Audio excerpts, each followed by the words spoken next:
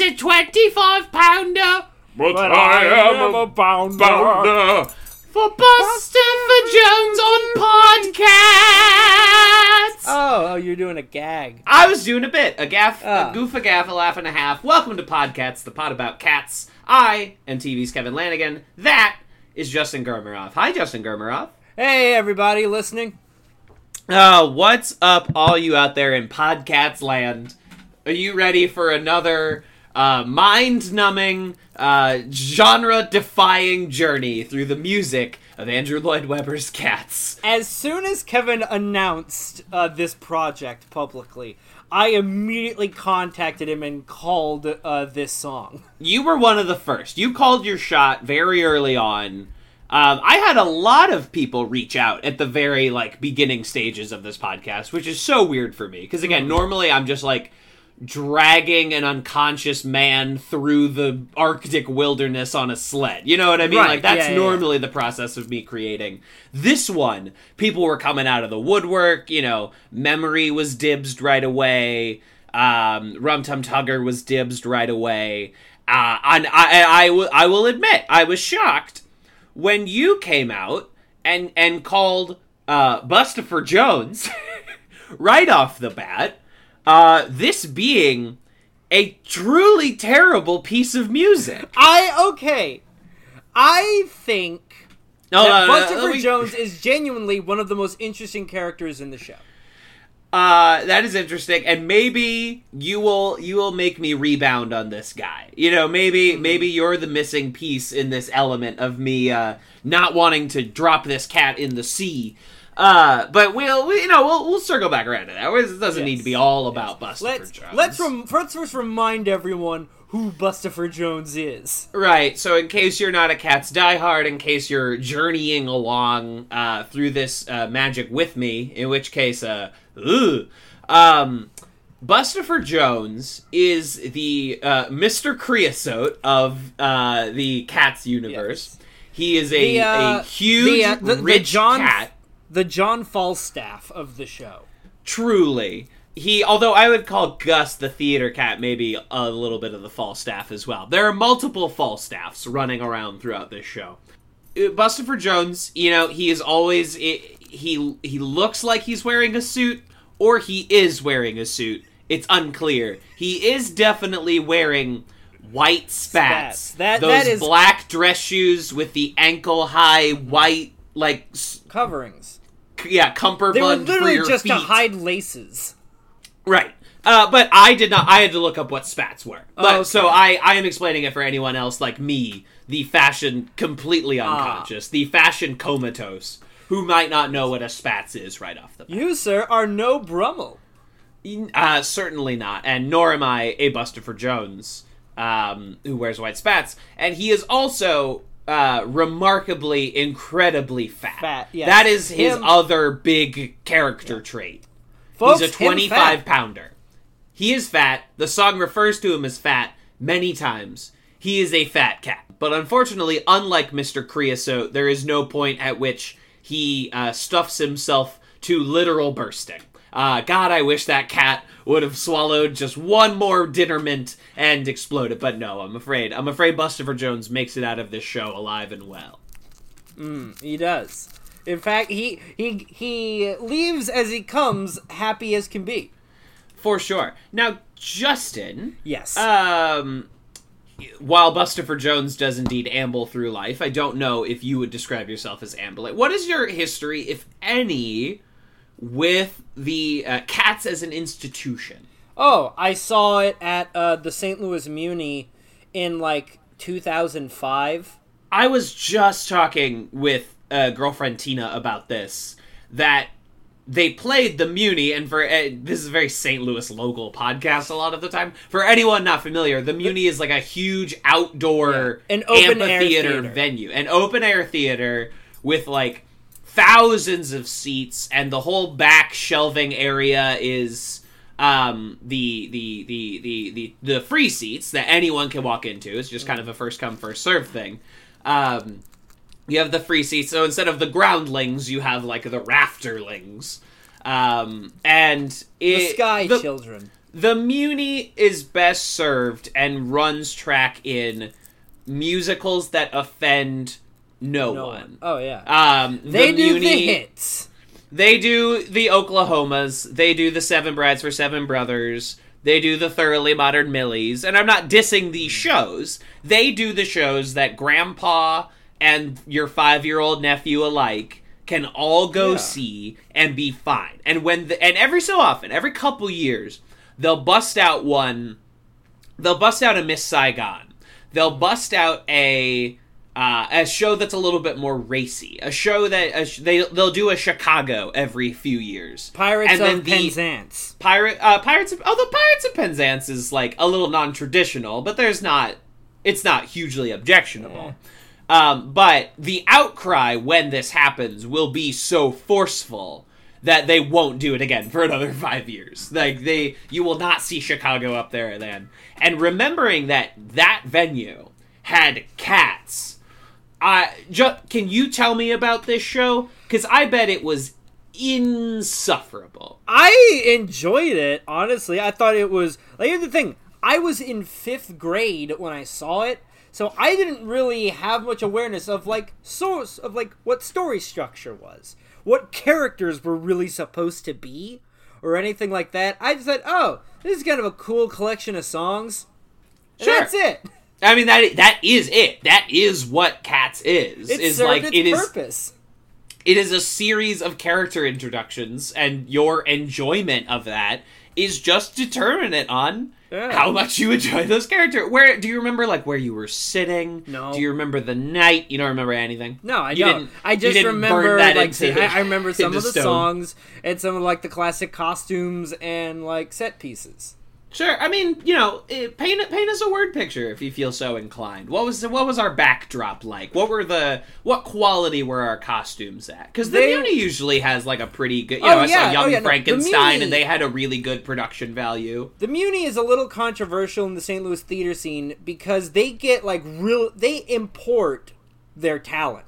They get professional Broadway talent for the major parts, and then all the backup is local. It looked like Cats, it looked like the show you could see on YouTube, where, it's just big piles of junk. Right, yeah, big trash cans. Yeah, big trash You're can. the cats, they're so small. Yeah, and all the props are just, repurposed trash. It's the Muni. It didn't do any fresh takes on Cats. No, it didn't. All the costumes reimagine look Cats. like the costumes they've always used. Okay. I mean, that's fair. I was just curious because the Muni will bus in good talent from all over the country. Will really they'll stick them on a turnip truck and drive them in. And so I remember Young Frankenstein in particular. The guy that played the monster, that's just his full-time job, is he goes around the country playing the monster in Young Frankenstein from venue to venue to venue. Because when you're a 6.5-foot song and dance man, your repertoire is limited, and so too is limited the casting options for the monster in Young Frankenstein. Yeah, no, it's very hard to find, a 6'6" triple threat. Yeah, and this guy has just cornered that market, and now he goes around. Same thing with Joe from Showboat, the guy who sings Old Man River. If you're Joe from Showboat, you just hop around the country, and you just sing that song, the song that you were born to sing. It's a very lazy part. There's no big dance numbers in it. You're an old man who sits around singing about a river. Yep. And you can just hop, skip, and jump across this great nation. Not a bad way to make a living, I say. Oh, not at all, especially in your twilight years. Exactly. Kids are probably out of the house, and you can just go see the sights. Go take in this our country's rich tapestry. This big old quilt that we call America. All right. Right. But most importantly, I think, Kevin, we kind of lost the track a little bit, because we need to... No, I wanted to get your impression of Cats, because this is a show about cats as a whole. It's that it is what it is. And you are the first guest who has seen a live production of Cats. Yes. So I Really? wanted to get in what your take on it was. Yeah, I'm trying to. Yeah. This show, yes, we are focusing on like a song or a particular event every episode, but I wanted to get. I want this to be about Cats as a cultural institution. Okay. Because it is so uniquely strange. Because it is so such an odd face on the Mount Rushmore of Broadway theater, where it undeniably is. Like, it is one of the biggest shows in the history of theater as a medium. Yeah, I but think, it being so strange and divisive, I think just makes it something that needs to be discussed. It's so clearly a passion project. Like, Weber first wrote it when he wrote the play when he was 15. He first created the tunes when he was a teenager. Really? Yeah. Well, yeah, he always loved the poems. So when he was a kid and when he was younger, he just wrote them, and then later when he was established,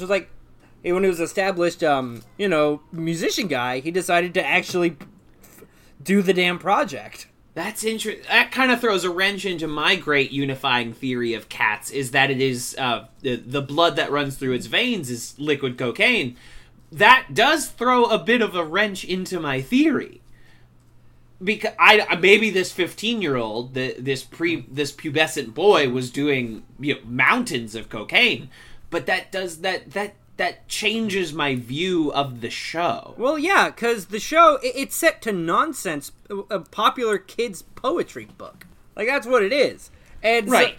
So yeah, of course he made this in, like, what, the 80s? So, of course there was cocaine involved. Okay, good. I'm just, because he probably, like, took those tunes and he touched them up and he punched them up and, like, reorchestrated them. Which, again, follows my unified theory of cocaine, because every song in this show changes its musical tune, like, 3 times. Oh, no. I think the childhood project you put, the project you threw together as a teenager and then just polished up, makes a lot more sense because it's so disorganized. Because it doesn't have structure or anything like his other shows do. It's just like, oh, I'll just pick this up and then just send it in without actually, like, caring about the flow of it. I suppose. So this is... Have you read any of the stories you wrote when you were a teenager? No, listen, bud. Yeah, now imagine taking that, or one of the scripts you wrote, and then taking it and deciding... okay, I'm gonna realize this without really changing it. We're gonna make it as is. Yeah, if we bust it out. I have a big red binder in my apartment full of like a 300-page script that I wrote in middle school. A raunchy comedy called The Rough Track. Oh, that sounds healthy. It features a bunch of like wholesale rip-offs of other movies and TV shows.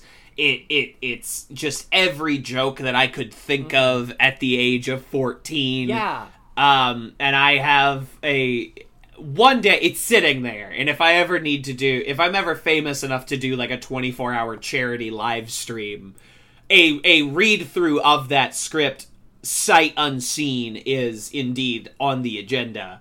Right. If I decided to like not even really touch that up and just film it, it would seem like I, an adult man, was doing a frankly catastrophic amount of cocaine. Exactly. So I agree. I see what you're saying. And honestly, I feel like as it came around, I think the character that Andrew Lloyd Webber, when he realized this, related to the most was Bustafer. You think so? You think he's the little aristocratic chubby boy? Yes. No, yeah, no. I don't know a lot about Andrew Lloyd Webber. Yeah, his dad was like a tenured music professor at a prestigious English college, and Weber was and Andrew Lloyd was a music prodigy. Like, he went to really nice music schools growing up, and now really the irony is that like you either die a Scrimbleshanks or you live long enough to become the Bustafer, because Andrew Lloyd Webber is now the richest musician in England. And, like, he used richer to... than Sir Elton? Richer than... Paul McCartney. Yeah, he beat him out this year. What? Yeah. Is it just the endless Phantoms restaging? Pretty much, yeah. Wow. Because Lord knows Starlight Express isn't ringing in the money. Or right, Jeeves that's the not... musical. I mean, right. Although, like, Starlight Express... I got my eyes on you, buddy. Like, let's make it happen, Starlight Express. Really, even more than, like, I guess Andrew Lloyd makes the vast, vast majority of the Cats money, whereas even though Elton has that Lion King money coming in, and obviously, like, a catalog of classic songs that are constantly in rotation, he's still splitting those profits in a big, bad way. Right. But, ALW is taking in all that Cats cash. Oh, yeah.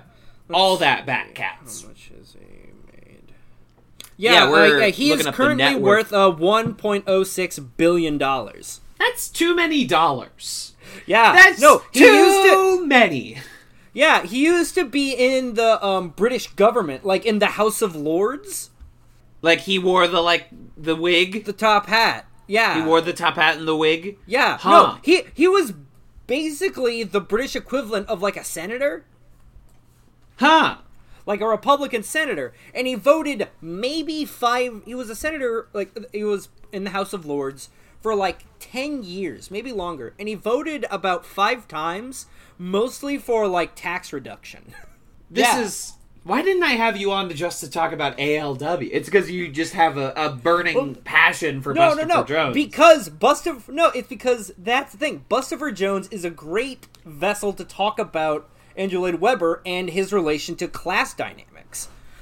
Because he's literally just a stupidly rich man who does nonsense stories.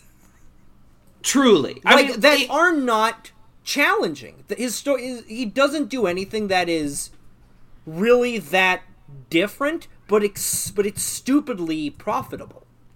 Yeah, so he does not do musicals that really... Well, okay. Jesus Christ Superstar is his musical that has since become, like, commonplace, but is still often a very controversial musical. Like, in circles of the church.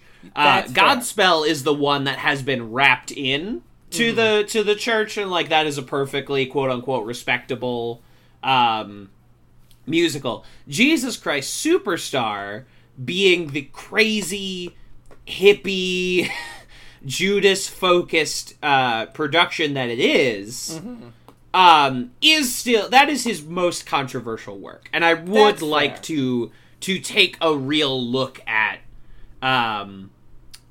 Jesus Christ Superstar at some point. And that's fair. No, that's totally fair. Yeah, but otherwise, beyond that, he is a very, like, Phantom of the Opera is a mom musical. Starlight Express is Thomas and the Tank Engine fan fiction. Joseph and the Amazing Technicolor Dreamcoat, Evita, like, it's all, it's all, Jeeves the musical. Shows, these Jeans? Jeeves, like Wooster like a butler? And Jeeves. Yeah, he wrote a musical adaptation of the Jeeves stories. The what stories? Oh, you know the name Jeeves? Like the generic name? The generic name for a butler. Yeah, that's from a very popular series of short stories. Oh. Called they're British, about this guy named Wooster, and he has a butler named Jeeves. They're at one point they were a TV show starring Stephen Fry and Hugh Laurie in those roles. Yeah, I didn't realize that was them putting on like their production of, like, Amelia Bedelia. Yeah. I didn't realize that was their equivalent of Super Fudge. Oh, like, no. Those Jeeves stories are for adults. They're, like, it's about, the foibles of the upper class, and, the dreaded elderly aunt who won't leave you alone. And, you know, the one brother you have that's a burnout and gambles all the money away. Huh. That kind of thing. Yeah. Speaking, and to kind of turn around, one of the gentleman club that Wooster goes at, the fictional one, the Drones, is referenced in the Bustafer song. Right, because the Bustafer song, I feel, is pretty incomprehensible if you don't have a basic working knowledge of the British upper crust. Yeah, if you're not British. It drops. It's one of these Cat songs that makes you feel fucking insane if you're not looking at the lyrics while you're hearing it, because you're like, what is anybody saying? And why are they saying it like I should know what the fuck they're talking about? Oh, do you not know what it means for there to be spring in Pall Mall? Do you not know where St. James Street is? Yeah. Oh, he's the toast of St. James. Like, St. how James do I not? Is where all the biggest gentleman clubs in London are. Gentleman clubs being not as in strip clubs, but right. like basically a frat house for adults. Gotcha. Right. It's an Elks Lodge, or where did Fred and Barney used to go hang out? You know what I mean? Oh no, it's exactly that, but for explicitly the rich. Like, well, what was the name of Fred and Barney's little club? It's gonna bother me if they had the big hats. Fred Flintstone, Barney Rubble, club, like an Elks Club, but it was. Oh, I'm sorry, Justin. I've completely derailed this with the Flintstones. The Water Buffalo. It was the Buffalo. Thank you. All right. They were the Fraternal Order of the Water Buffalo. Listen, the people demand to know. Yeah. So, while you were looking that up, folks, sorry, my dog took the cable that connected my microphone to my computer, so I had to chase it down to get that back. And, so you guys don't realize, while Kevin was looking up water buffalo, I was screaming water buffalo to vent my rage. Yeah. Just water buffalo! Just impotently yelling into the void about the water buffalo. I thought you were so mad about my Flintstones detour that you refused to speak to me. No, I was trying to answer the question. God damn it. I gotcha. No. Should have got a cat. Should have got a cat. Yeah. Oh, God. Yeah, you're right. No, I'm with you. But yes, so Andrew Lloyd Webber. Yes. He does a lot of shows. He did a Sunset Boulevard adaptation. Of course, his most recent work is School of Rock, based on the 2003 film starring Jack Black. Are you fucking serious? Yeah, he did the music for the musical School of Rock. Okay. I mean, you know, it's good. It is what it is. You know, it's a crowd pleaser. I think it's closing, but it ran for 3 or 4 years. That's a pretty good streak.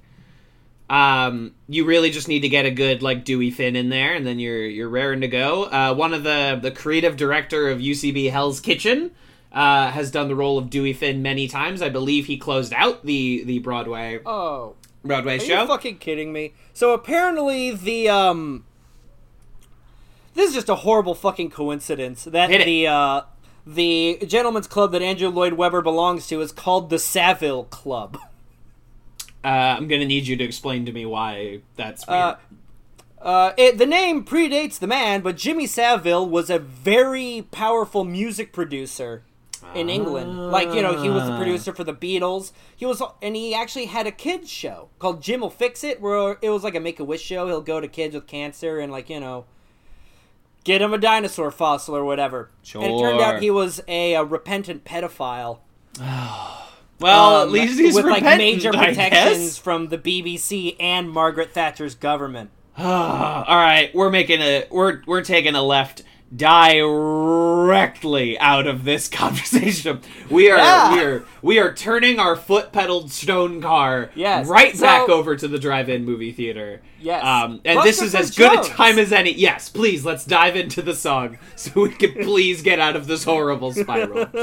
So, Bustafer Jones is, he's an aristocratic cat. He's, of course, a very fat cat. Which the cats from Cats are about to explain to you right now. very high production value on this show, because I'm always playing it out of my phone speaker.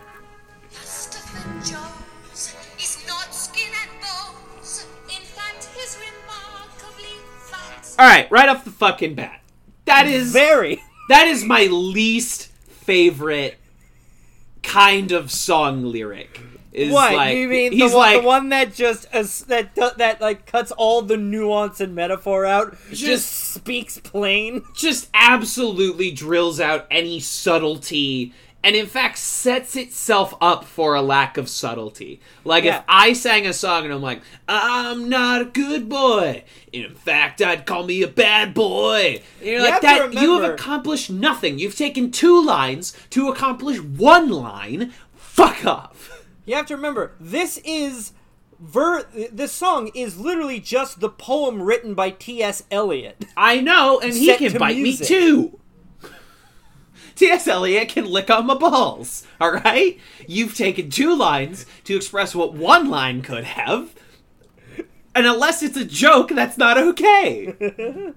You've goofed it up right off the bat. We are 17 seconds in.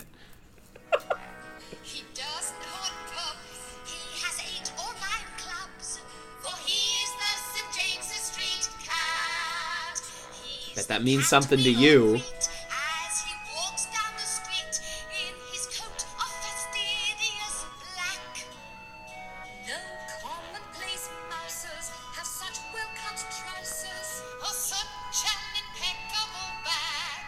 Okay, Justin, I have questions. Because this is where the universe of Cats starts to fall apart, right? Mm-hmm. Because, okay, so in the universe of Cats, we are on the streets of London, right? And we are from the perspective of cats, but this is not a world run by cats. No, these are the lives of our cats. Yes, the secret life of cats. Yeah, the secret life of cats, coming soon to Illumination Entertainment or whatever the fuck. But they are not describing a pattern of his fur. This cat is wearing a suit. Yeah. This cat is wearing a coat and tails. Oh, I'm sorry, Kevin. What happened he already has wanting metaphor and nuance in your cat's poems? I do demand some, because it starts to make, so like, you're already, we already walked some dicey territory here where like McCavity is wearing like a dusty trench coat and a big hat. Like, we already take some liberties here with the cat's question vis-a-vis clothes. Skimble Shanks just wears a fucking suit. He just wears a railman suit. But yes, see, these are the points where it's almost like it's shorthand to show he works on trains. I know, but why is the cat wearing a suit? Did the people put him in the suit? Did he pick out the suit for himself and he just wears it? It's to show that he has taste. To show that he takes care of himself and his appearance more than your typical cat. I know he's aristocratic, Justin, but why is the cat wearing people clothes? Oh, no, it's not just that he's aristocratic.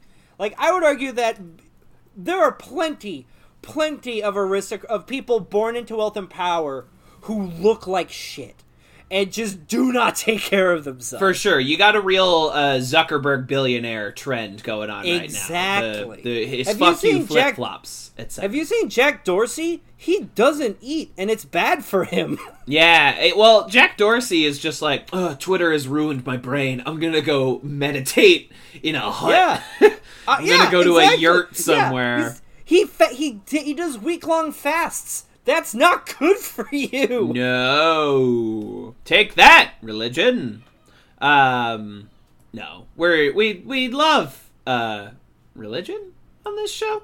Sure. Sure. Yes. It makes me angry, because it makes me have to think deeper about the Cats universe than I feel like I should. Okay, that's fair.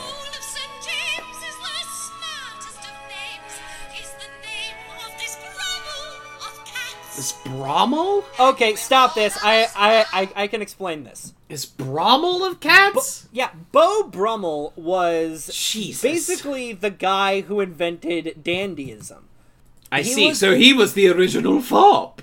Yeah, no, exactly. He was a guy. Yeah, he was a guy who like, you know, right out of private school, joined the military, but he joined like the officer group that was like notorious, that had like notoriously high quality uniforms and food. And then his dad died, and he got a big inheritance. So he said, "Fuck that," and then he quit and just lived by himself, spending stupid amounts of money on clothes. Like the concept of like the suit and tie. That's him. Like as a look goes back to him. That's like, Beau Brummel, baby. Yeah, he got rid of the fashion of the knee trousers, where like, you know, the knee breeches where they stop at the knee.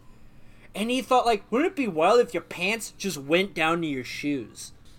And he just did that. He made that What fashionable. if we didn't wear knickers, dude? Yeah. He made that fashionable among the British elite. And then he got really into gambling. And then got so in debt, he ran away to France and died in an insane asylum. I mean, but in how we England, all want to go. In England, his name is synonymous with like good taste, like high quality taste. Yeah. I see. Okay, so the Brummel, you know, he's the trendsetter, he's the tastemaker.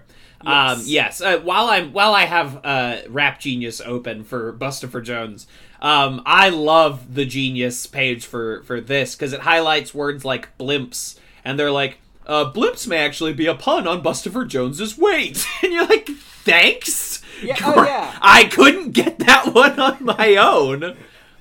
Anyway.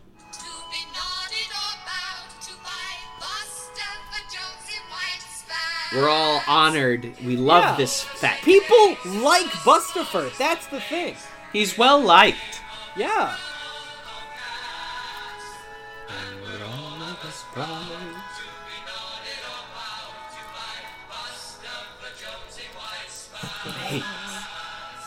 Oh, this is the best part. In the show, it's when he sits down on a giant top hat.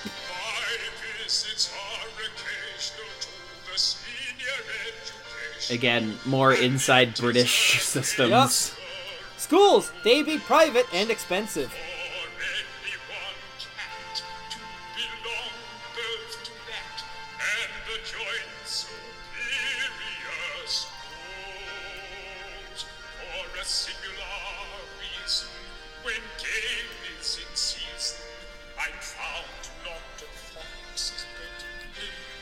Yeah, we get it. He's fat. So this, all right. I want to. Cats be eaten.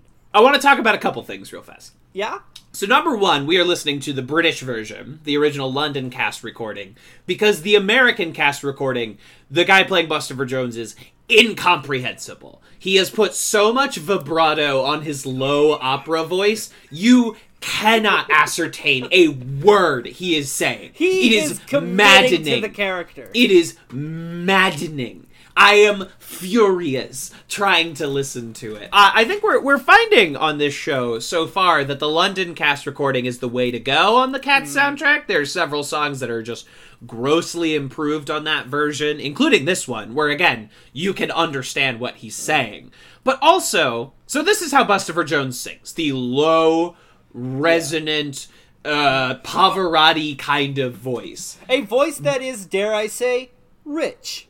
A voice that has a deep, rich texture, just like Bustopher Jones's fucking gut.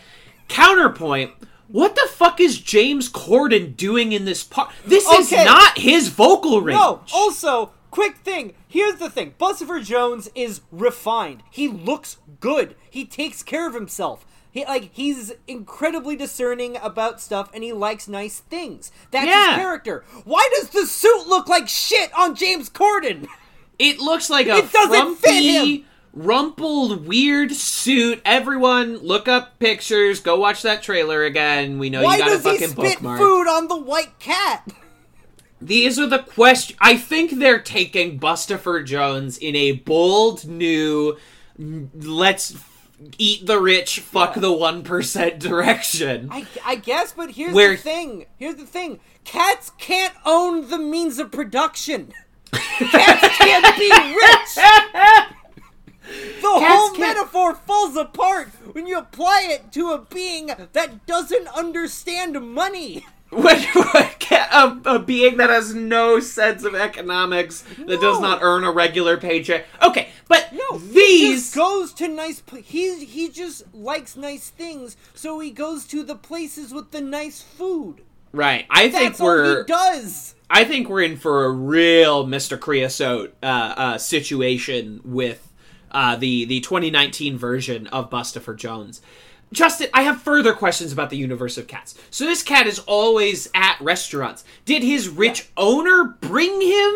No, Are they putting out curry for this weird... That's not in the story. That's not in the source material. That's nothing. He's just a cat who likes nice things. And that's it. But no, like, in this song, he is always dining at different fancy restaurants. Are they putting it out back? Oh, They don't go into it. It's just, they just take it on faith that, he likes food from fancy places. These are the things that I need to know. This cat is eating curry. What? How did the cat get curry? How did the cat get it? How did he get it? Why do you need everything explained to you? I want a lore Bible, okay, for cats. I want the Silmarillion of the cats universe. You can't just take a Cinnamon Sins approach, how do they explain this musical sin ding? You can't do that here. It's really weird that the little girl in Pixels, that her lemonade stand jar is full of quarters, right? And you're like, fuck off! But I in this case, I do need some things explained. I am frequently seen at the gay stages, which is famous for winkles and Okay, well, so winkles are shellfish. Okay, but I'm guessing stage and screen is the name of a different eating establishment. Yeah, it's a gentleman's club. He is not always seeing plays and movies, and winkles and shrimps are not like words for gay men. No, winkle is not a euphemism. It's literally just a kind of seafood. It wasn't the original twink. All right, fine. No.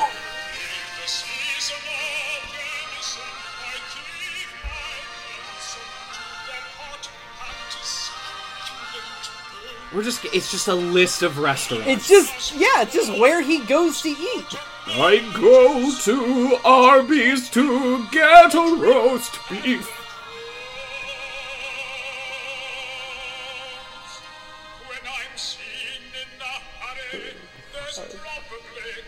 This only came up because of the rhyme.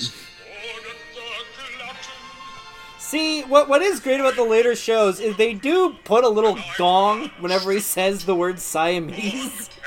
Oh, that's gross. The smartest of names.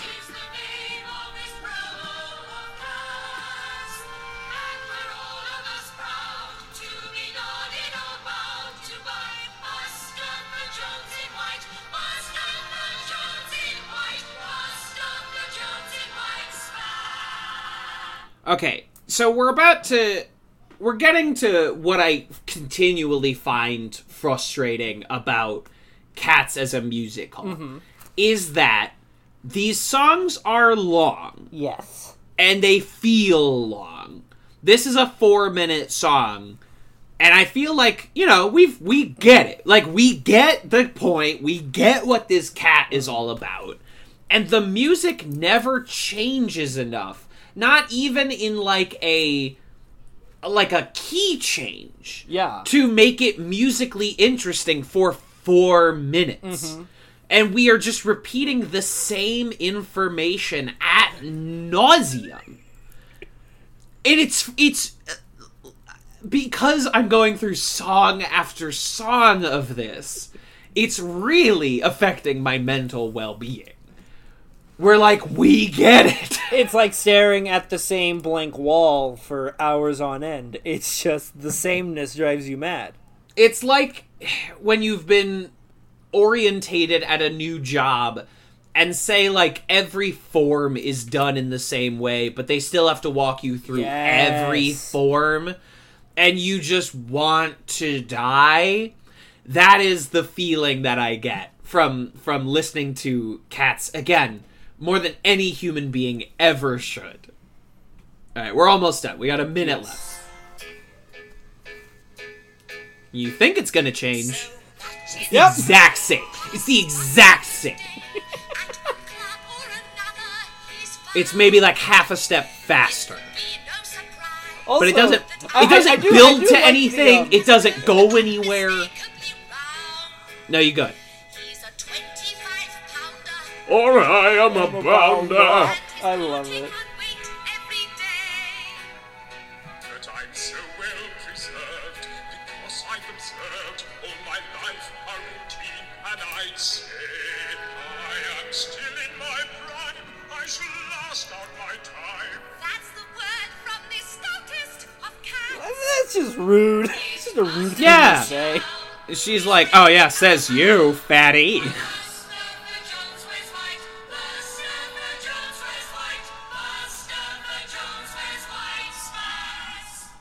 Great. We did it. Here's the thing, though. One of the highlights of the scene in the stage play is the fact that Buster Jones walks around with just a giant spoon. And and he'll, like, look into it and, like, twirl his mustache and, check his suit and everything. And then during the last, like, Buster for Jones wears white at the end, he takes his spoon and swings it like a golf club. Charming. Yeah, and it's kind of like, oh, where'd the ball go?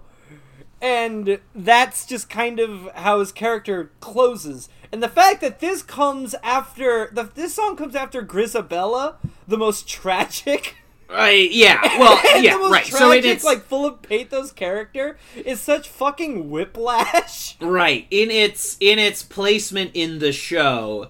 It comes after a real fucking downer. Yeah. And then there's a couple, like, up-and-comer, the Bustopher Jones and then Mungo Jerry coming soon to this podcast. Those are a couple of, like, uppers. They're fun. They're dancey. They're weird. And then you get to Old Deuteronomy, which is one of the most bizarre cats in the entire production. Folks, he old. Folks, she old. Folks, Old Deuteronomy, been around since ancient Egypt. Folks, He has a lot of illegitimate kids. folks, they're all old. Keeps outliving his own folks. It is, yeah, so it's placement in the show, because we are not doing these songs in order. No. We are doing them at a weird pace, just based on who wants to cover what song, basically. Nor are we doing them in order of importance, because the second episode was Gus the Theater Cat. Closing thoughts on Bustopher Jones. Here's the thing. I genuinely think Bustopher Jones is a misunderstood character.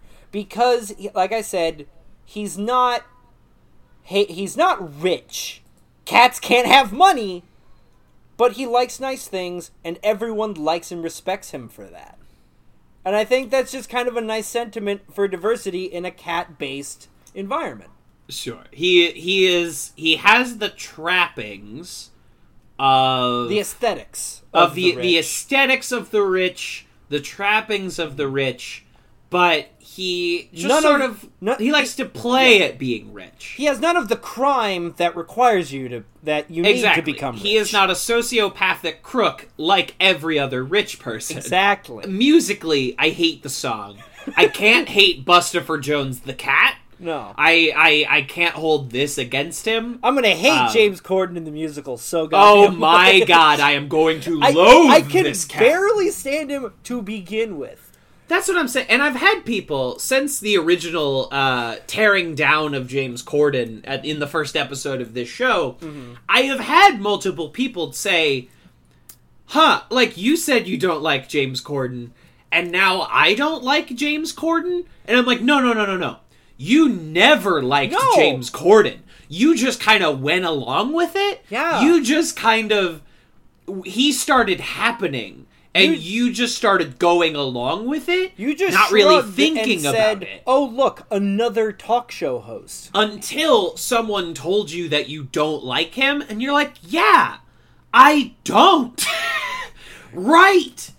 What is he bringing to the part? And he replaced Craig Ferguson, my favorite talk show host of all time.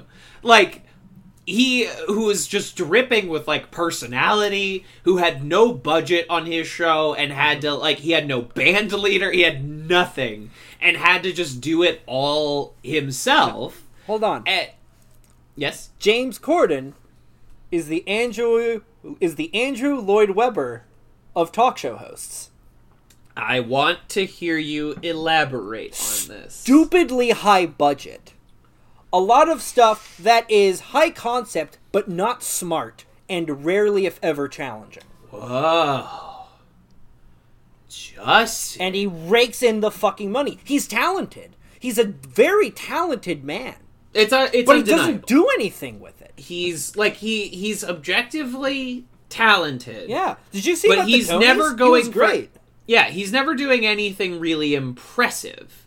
He's sort of coasting at this aggressively mid-level of quality. And he's fine doing that. And I guess there's nothing wrong with that. No. You know, like, dude's good making for money, you if and you can make that work.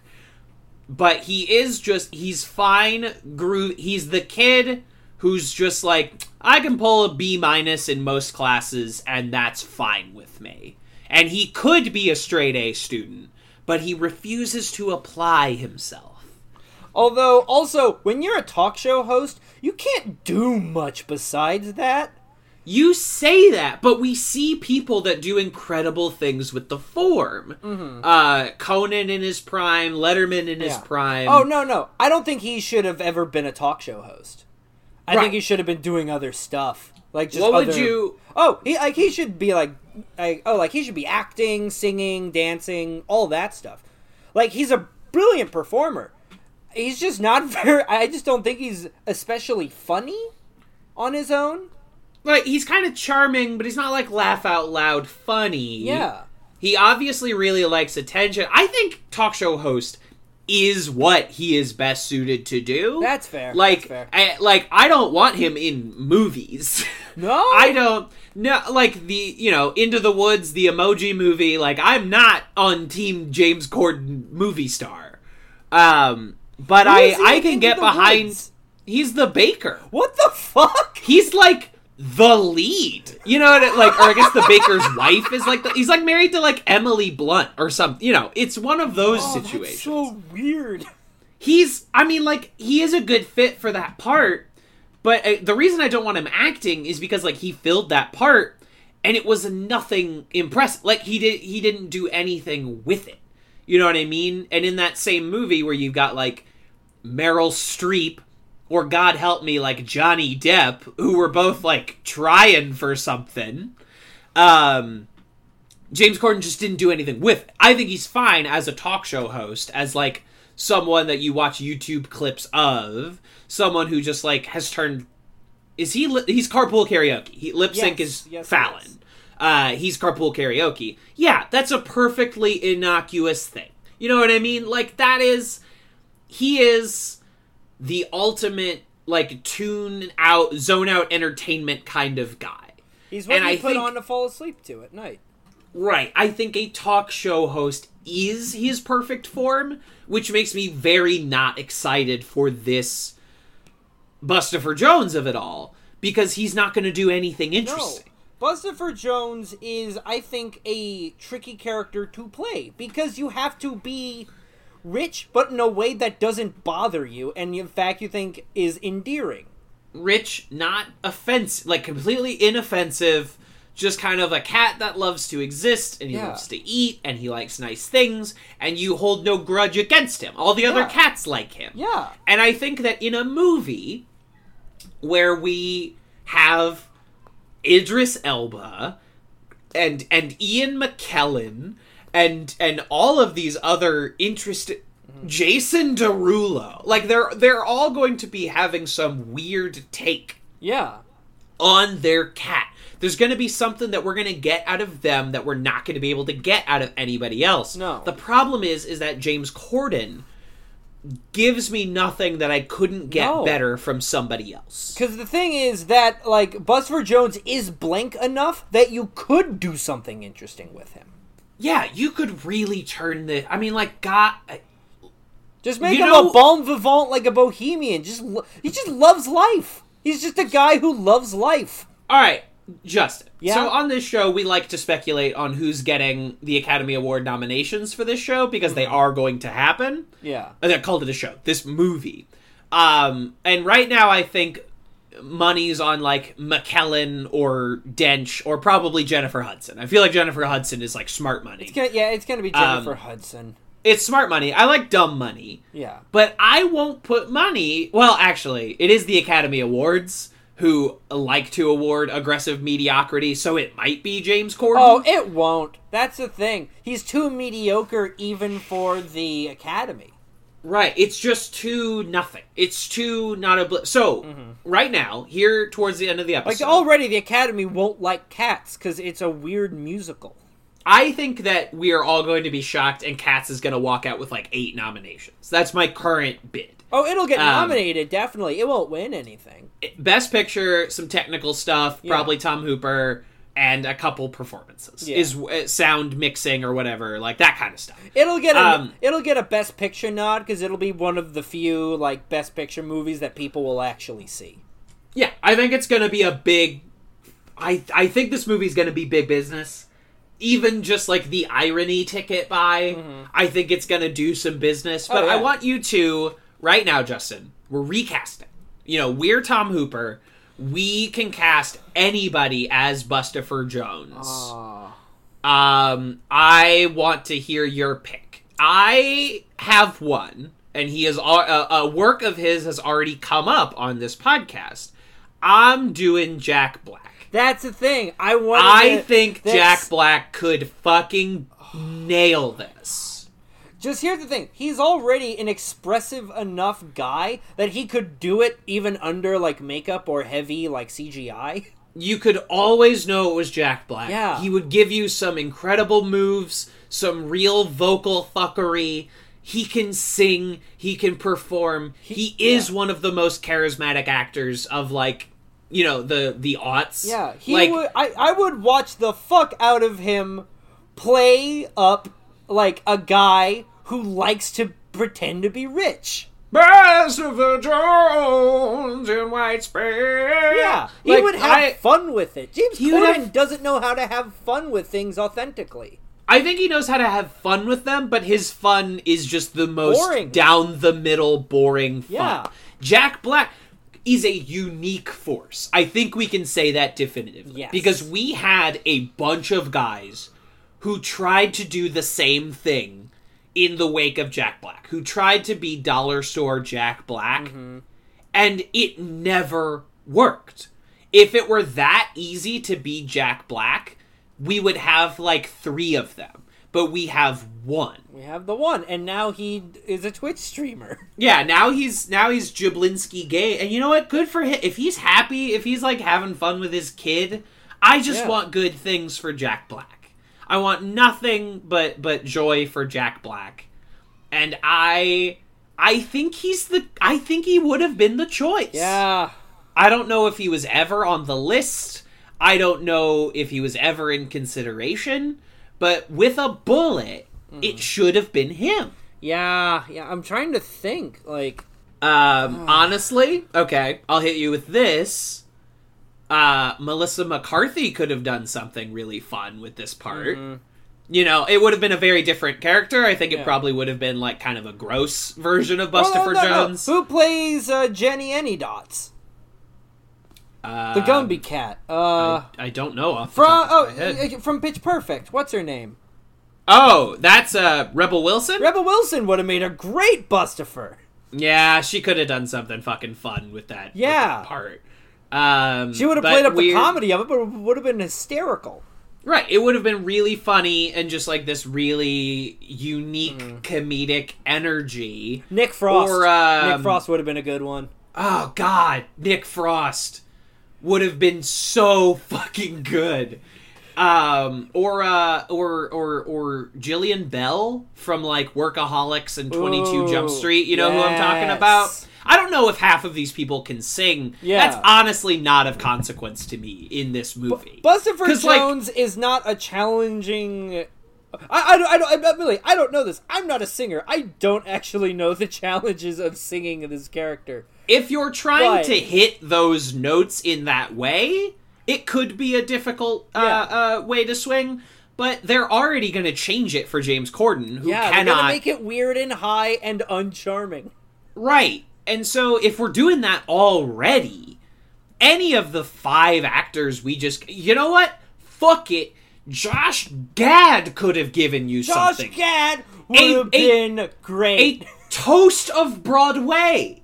Josh Gad, a musical theater veteran, could have given you something at least weird, something interesting. There's a reason that he's still around. He would have made Bustopher Jones a character and not a caricature. Right. And Josh Gad, say whatever you will about him and like how much you personally like what he's bringing to the table. He has interesting spins on, and he knows how to find the heart of like a weird loser character. And I'm not calling Bustopher Jones a weird loser, but you get what I'm saying. Like, there's a reason we like Olaf from Frozen. Like, there is a reason why we fell in love with Book of Mormon. And like, he's a huge part of that. That's all I'm saying. You're absolutely right. It's the infuriating nature of the Corden. Right. Is that... It's like, the Corden problem. I hate him because he's given me no reason to hate him. But he's also given me no reason to love him. He's just nothing. He's room temperature water.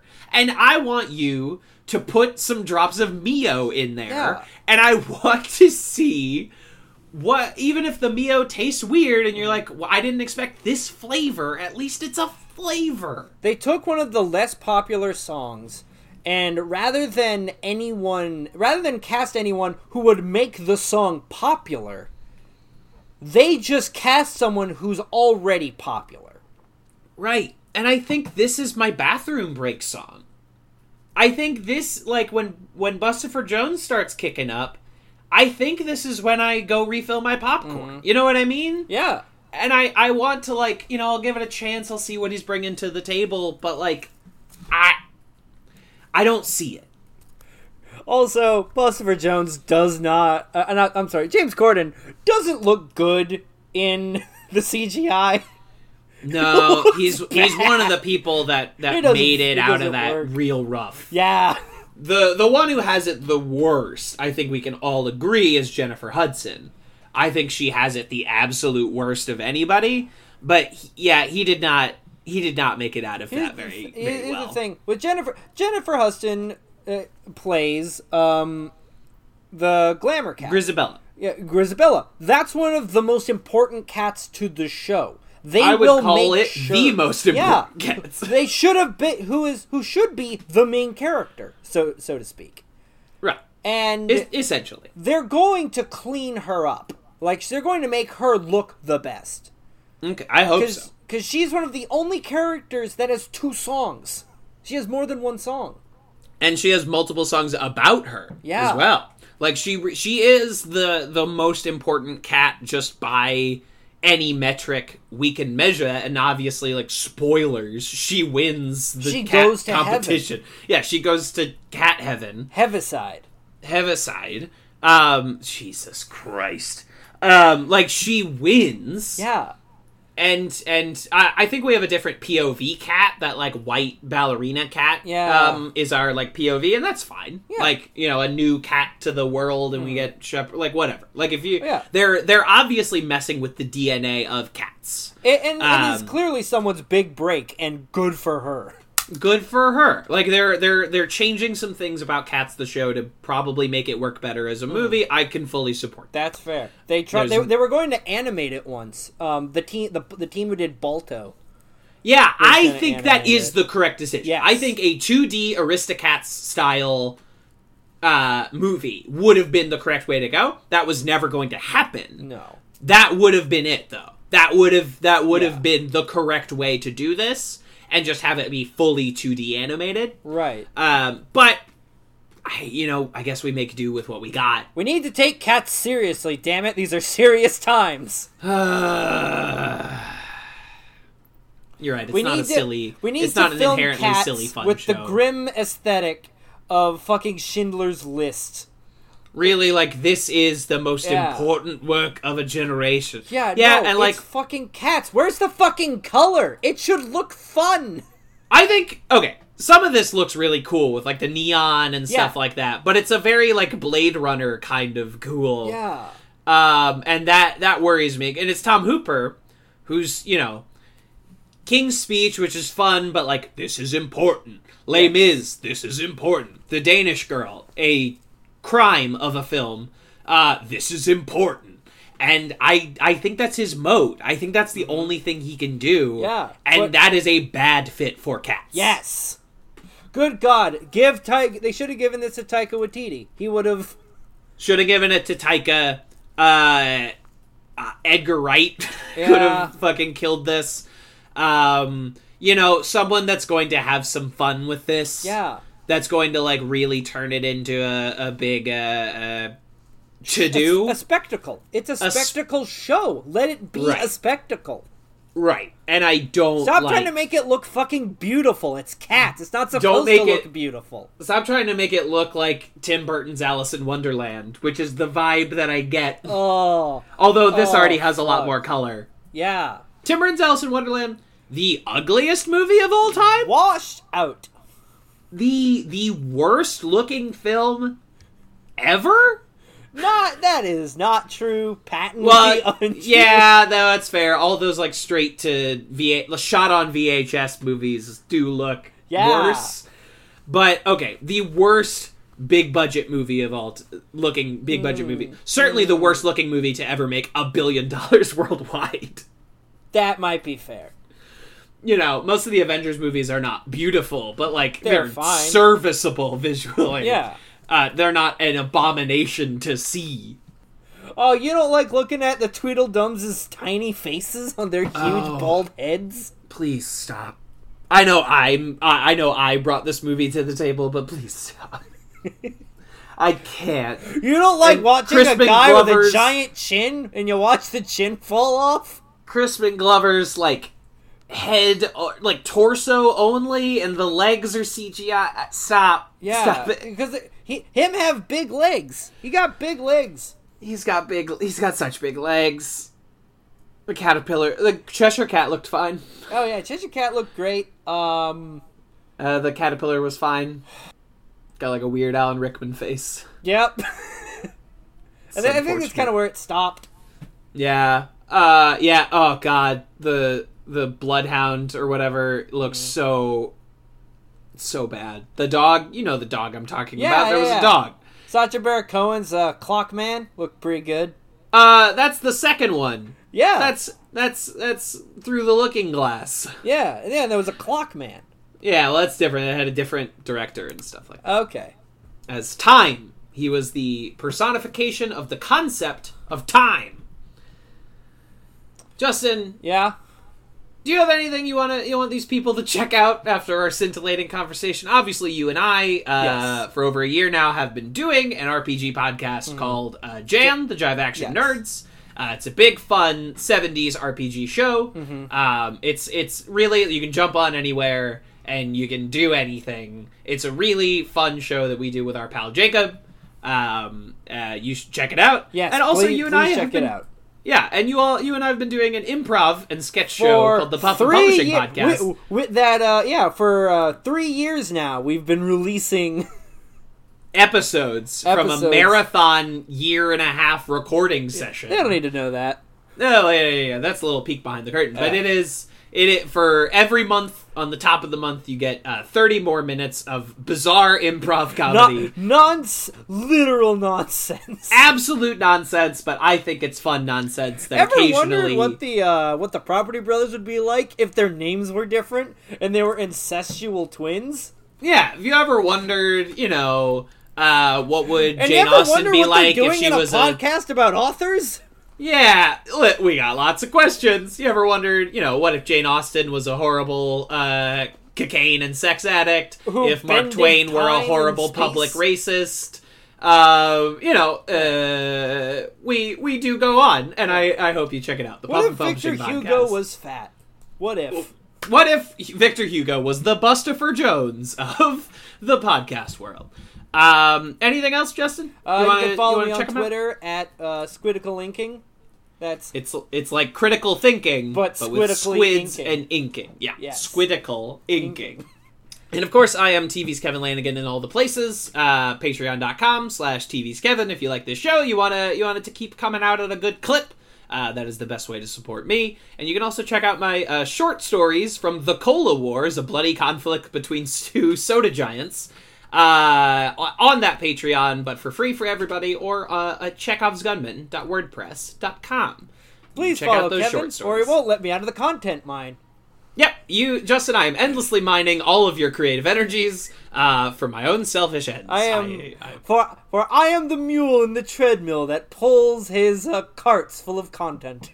And the carrot in front of it is nothing? Friendship. Mwah! Good night, everybody. I must hurry for my curry. I hate you. Nothing so distressing as to watch some fine old war horse battling gamely onward as he heeds the bugle call. Equally depressing to see my old retainer plunging downwards lemming-like to his decline and fall. Sorry to say it's happened. Jeeves has gone past his peak. Sad to say he's had his day. He's like an old antique with mental woodworm. Once he was like a razor, sharper than mustard without the cress. There's no denying right now Jeeves is a mess. All that old grey matter that he keeps beneath his bowler, crumbling like old cheddar as his evening turns to night. Intellectual sparring is now simply quite beyond him. Throwing in the mental tower, he's given up the fight. Once when we played a chess game, there wasn't much reward. I would find that I'd resign before I'd set out the board. He knew the gambits, watching him do the crossword, causing his Parker to blow a fuse. And whilst he solved it like that, he'd read the news. Where are they now who would steer us through life? Men who have spared us the fate of a wife. Scrapped they would fetch and carry, driving us to drink and marry. Hearts the size of dinner gauze that beat as one. As one, as one.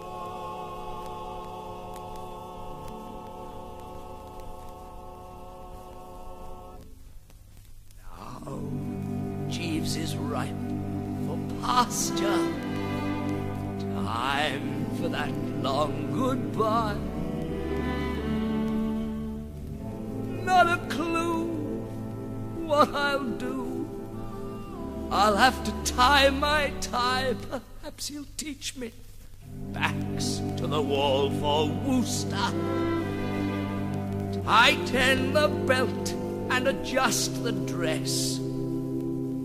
There's no denying, Sans Jeeves, I'm in a mess. Maybe you're to be here, standing out in the hall, to hang his hat, things like that, useful when people call For their umbrellas. survive without him. Well, if you push me, I'm forced to say, completely frankly, no chance. Jeeves Has to stay. This has been a Talkback Podcast.